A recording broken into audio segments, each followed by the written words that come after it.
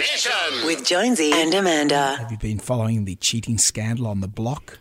Not really. You've been hooking me through. So, Well, I love a scandal. Scandals are great. but they said the biggest cheating scandal ever, blah, blah, blah. So last we heard it was something about someone photographing the schedule. Very good. Apparently someone had taken a picture of the whiteboard in the production office to get some clues on what's coming up. Clues like put walls up before roof. Yeah. I Those mean, things. knowing what order you have to make it in, Yep. does that give you an advantage somehow? I would say so. If there's a challenge, you got to do like the aforementioned put walls up before roof, because I would have thought, you just put the roof up. Yeah. And then what's going to hold that roof up? Yeah, you need Scotty to tell you. There's going to be walls. But the promos, whoa. The photograph taken in my office of our production schedule, then handed around the block. It's a slap in the face to everyone involved. I want to speak to the producers. You don't call the shots, mate. We call the shots. Do you know what I say? Don't fight with pigs because you get dirty and they love it. How dare you say that? I want to speak to the producers. Yeah. See, they're all getting a bit TV savvy. They're getting too TV and some of the savvy. ones, isn't this the one that old favourites have come back? Yeah, but if they were TV savvy, would have they Gone back? Would have they gone back? Firstly, and would have they secondly let people know that they'd had a picture? Because if I was on a reality show, I would cheat like the Dickens because I know how the system works. But I wouldn't be telling anyone. No one would know that I had that photo. So someone took the photo and then shared it with everyone. Well, yeah. Well, this okay. So what they did, they got the super sleuths, Dan and Keith, on the case to find out who actually took the picture.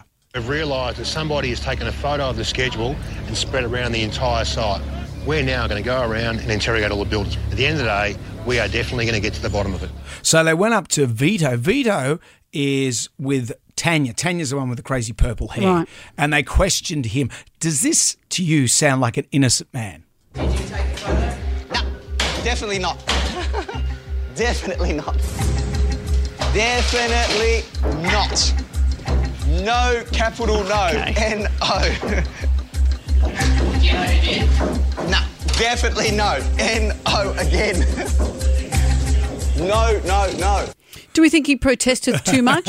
But Dan and Keith, nothing to see here. Tanya and Vito in there, they seemed fine. They didn't seem they know anything about it. They said They no. weren't nervous at all, were they? Yeah, so big tick in house 3. Yeah. Oh, come Step aside, on, Sherlock. please. This case is closed. But then they had a sit down.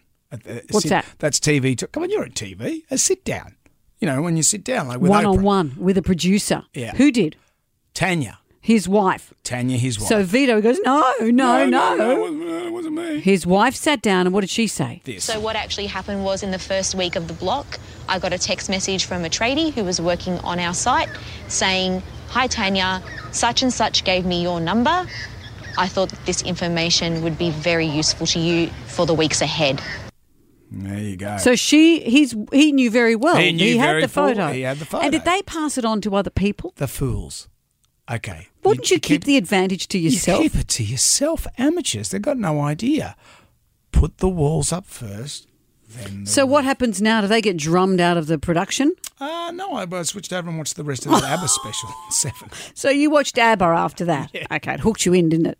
Jonesy and Amanda's Jam Nation.